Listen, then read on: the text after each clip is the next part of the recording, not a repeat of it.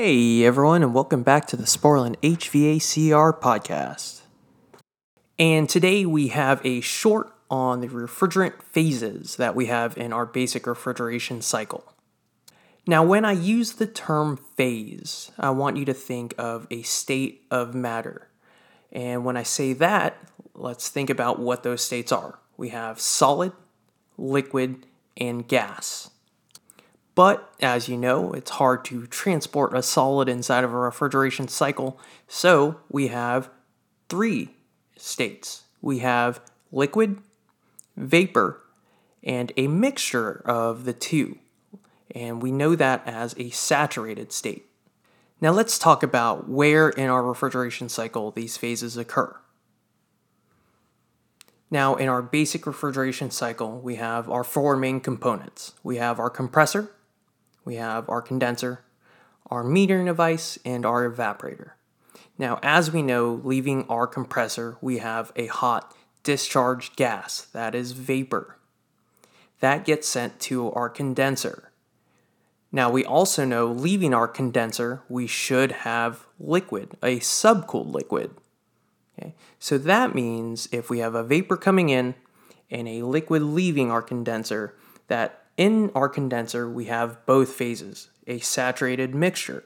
We have a vapor coming in, and it's condensing throughout the coils until it becomes a liquid and is pumped to our metering device. Now, at the metering device, it is dropping the pressure of that subcooled liquid. When the pressure drops, some of the liquid boils off and becomes vapor.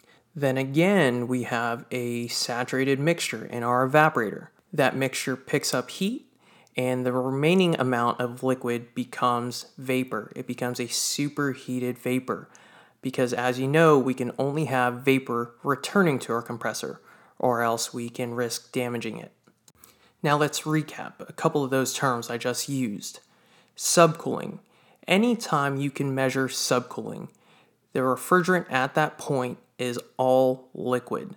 And so that's the benefit in measuring subcooling. We know we are only sending liquid to our expansion device. Superheat. If you are measuring superheat, that means you only have vapor at that point. As your refrigerant leaves your evaporator, you want to ensure you only have vapor getting back to your compressor, again, to prevent damaging it, and that's why we measure superheat. So let's think of it this way. Our liquid line should be subcooled, our suction line should have superheat, and inside of our coils, our condenser and our evaporator, we should have a saturated mixture. So the pressure and temperature should relate to our PT charts. The refrigerant should be at its boiling or condensing points. And thanks again for listening. Have a great one.